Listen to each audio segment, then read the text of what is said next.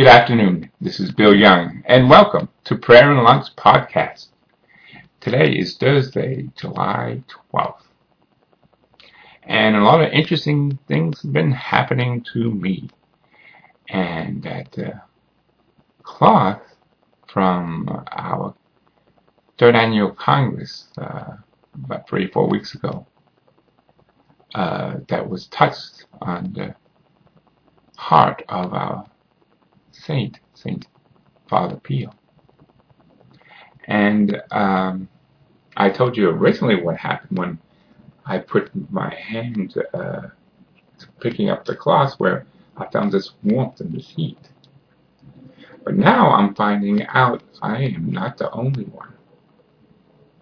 But before I get into that, the most important part of it is the reading of the gospel that came to my mind of the woman in the crowd who touched Jesus' cloak.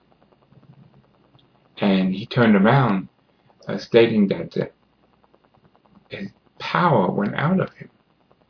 But the most important part, he told this woman, he saw this woman shaking, and she admitted that she did it, that it was her faith that healed her. And then a couple of Sundays ago, the gospel reading, or even the last gospel reading, I apologize, was when Jesus was in his hometown. And well, basically he said that he could not perform many miracles because of the lack of faith in his hometown. So faith has everything to do with it. Faith will help us survive to the next level, to our Lord. And he uses instruments to us to build our faith. As I stated, it was I was taking a class for Retrobite this past Sunday, and the instructors was a husband and wife, and I gave this class during one of our breaks to talk to him about it, to hold it, and it was in a plastic bag, and he could feel the warmth through the plastic bag. So I passed it around to all the couples that were at the class that day. I believe it was 3 other couples, or 4 other couples total. And I thought that was amazing. And then I had a doctor's appointment this past week, yesterday, and the doctor, who also he's a Catholic, and he grew up in the Bronx, and he went to St. John's University, and he told me the story how at his final commencement, when he was graduating, there was Saint Mother Teresa of Calcutta was giving their presentation. So I thought that was interesting. But so we get the faith. He felt it too. So what does it mean? It just means our Lord wants us to have faith. There's a whole reason with this, is faith. And that from a little book I'm reading from The Magnificent, and it has by a layperson from France, Venerable Madeline. And I'm going to read it to you a little bit later. It's called The Lack of Faith. So it all applies, and it goes. And I apologize for some of the words. I guess her French translation into English was a little, I would say, messy, but it was not understandable to me. So I tried to look up some of these words, and they were French words. So my lack of French may come into it. But if you do have this book, in the July book, it's going to be page 114 through 116. So and I hate reading it to you online, but that's the only way I could get to it. Now, let's do something a little bit today first, which is a prayer. Let's do an opening prayer. And it's Psalms 43, and it says here, hope does not disappoint, because the love of God has been poured out into our hearts through the Holy Spirit. Romans 5:5. And it states here, this, if you want to do this prayer, you can do it in the evening, with our strength is worn low by the day behind us, and the darkness of night awaits us. It is easy to grow downcast. Let us put our hope in Christ, our Savior, our strength, and our joy. And that's so important. I think all of us, we get doubts, especially the evening when you have a long day and maybe what you were hoping people would understand did not try. Maybe it's a lot of things that go on in life. We all have our struggles, especially at our home. As the Sunday Gospel said, our home is people know us back in the day. It's funny because even my sisters, my middle name is Bobby, Robert, and they still call me by that. So sometimes I act like the younger baby brother when I'm with them, and that was maybe the last time I saw them. I was, in my late 50s, early 60s. So it's how we act in our home, and it has those people who may be the closest to you and close to me do not have the same faith. And even Jesus, the Son of God, had the same problems. See, he was little faith. His hometown, they didn't believe. And he couldn't do anything. He couldn't perform miracles. He said he cured some sick, but that was all he could do.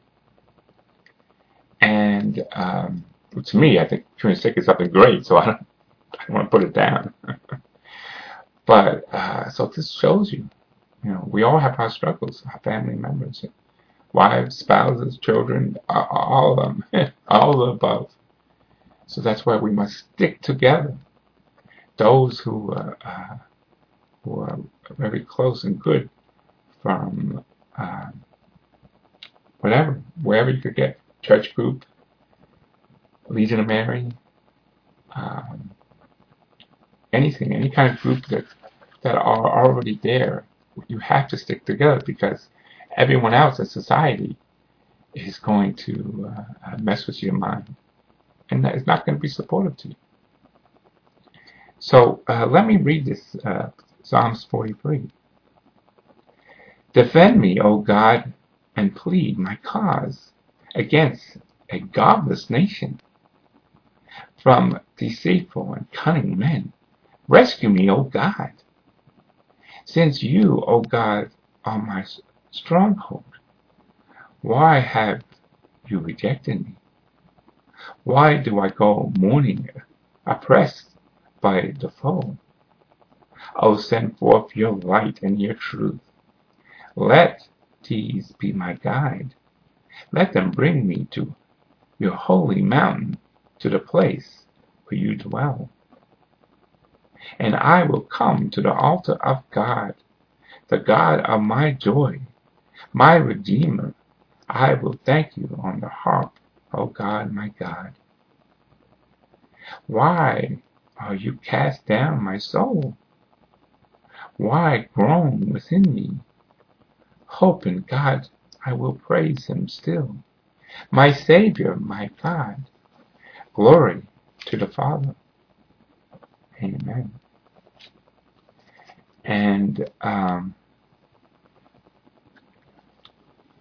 this will let you stay made forth. And so let's go into that. I'm going to go back to Sunday. And that was, if you were reading from that book, if you have that, it was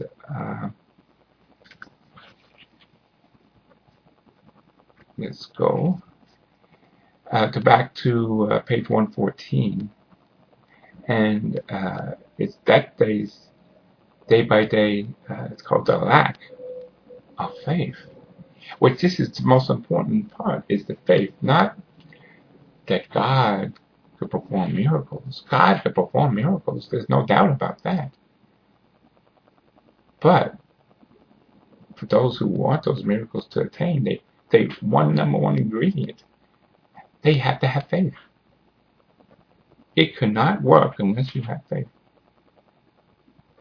And of course, number two, it has to be the will of God for it to occur. He's not going to do something that it's against his principles or his commandments, for sure. He's not going to give us lotto numbers and win the lottery or win some money or some other things that we, that as humans, that we are weak and frail. And so this layperson was back in 1964, the Venerable Madeline. And I'm not even going to attempt to Debreu, her last name. I'm not quite sure about the pronunciation. And she was a French laywoman, a writer, and a mystic, devoted to caring to the poor and evangelizing. But it's funny, she grew up in an atheist family. And for her to turn around like this in her family, that alone is a miracle. So let's read this, and I apologize for me reading it from a book, but it's a little lengthy. The lack of faith. To be contemporaries in our age is somewhat like being compatriots. We are thus, and sometimes even writing, even without knowing it, formed into a people with shared maternity and identical stability, common desires and fears. We tend to become contemporary citizens of a country that no longer has its roots in any particular land. Now, we notice a certain absence of faith in this film of our time, of our age. The storyline does not in the least seem determined by faith. Faith is, as it were, crowded out by everything that's going on. My goals, my desires, for which faith does not seem needed. It seems to be too much in the way to take part in the actions. It is tempted to slink off into the margins, to leave of our age, to withdraw. But it gets worse. Some of the most modern millers have a reputation of being harmful to the faith, of being intolerable to it. This reputation did not come about for nothing. It has the same, or has some foundation in facts, which says such the millers. Many Christians live lives, grow thin, and get wrapped up or crumbled altogether. However, whatever we are talking about weaving, attitudes and actual deteriorations and breakdowns, it is worth pointing out that it is not the fault of faith, but the fault of what Christians sometimes call faith. It is, in a fact, mere representation of the faith becomes abridged, deformed, and deprived certain essential elements, or else a representation of faith which is weighed down, encumbered, and altered with elements what do not belong to it. Mentally, principles and goals are more or less foreign to it. In most cases, what is at fault is faith that strives primarily to maintain, to preserve itself, to progress, forget its own effort and presence and functionality. Genuine faith holds firm. It would be absurd to think that faith could not survive precisely in those millers for which it was made. It would be absurd to think that the Christians incapable, doomed to lose his faith in Miller's, which faith has not been proclaimed. If we are so partial and practical as proselytes, it is because we tend to be people who forgot whatever we discovered or recovered. One aspect of faith, it allows ourselves to become fascinated by it. We're constantly tempted at the same time to lose interest in another truth, which we quickly ended up forgetting altogether. All of a sudden, we remember that faith exists in age, for an age, and at the very moment we are tempted to temporize or neutralize it. All of a sudden, we are awestruck by a glimpse of eternal faith affords us, and we begin to think we can best be fully and being immobile, faithful by being immobile. But if God is immobile, standing still is not the way to image Him.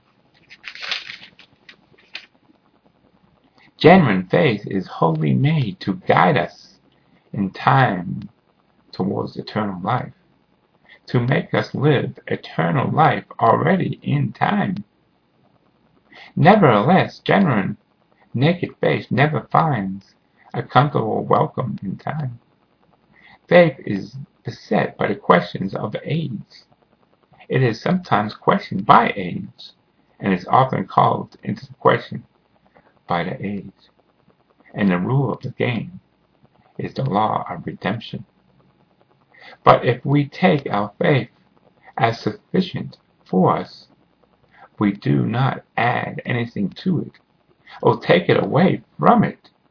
We will be able to question and call the questions alone with it. But faith will give us life, will tell us how to act, what to say, what manner of sort age we live in, even in the age of our present age. Amen to that, vulnerable Madeline. And it's such a great way to know how much important our faith. Remember what our Lord said. If we had a faith of a mustard seed, we can move a mountain. That's an awe moment for sure. So the Lord Jesus, through your Holy Spirit, may we become faithful. May we believe totally into you. Totally. Through the Father and the Son and the Holy Spirit. Amen. And God bless you all. And thank you for listening to this podcast on faith. We could always use a little more faith.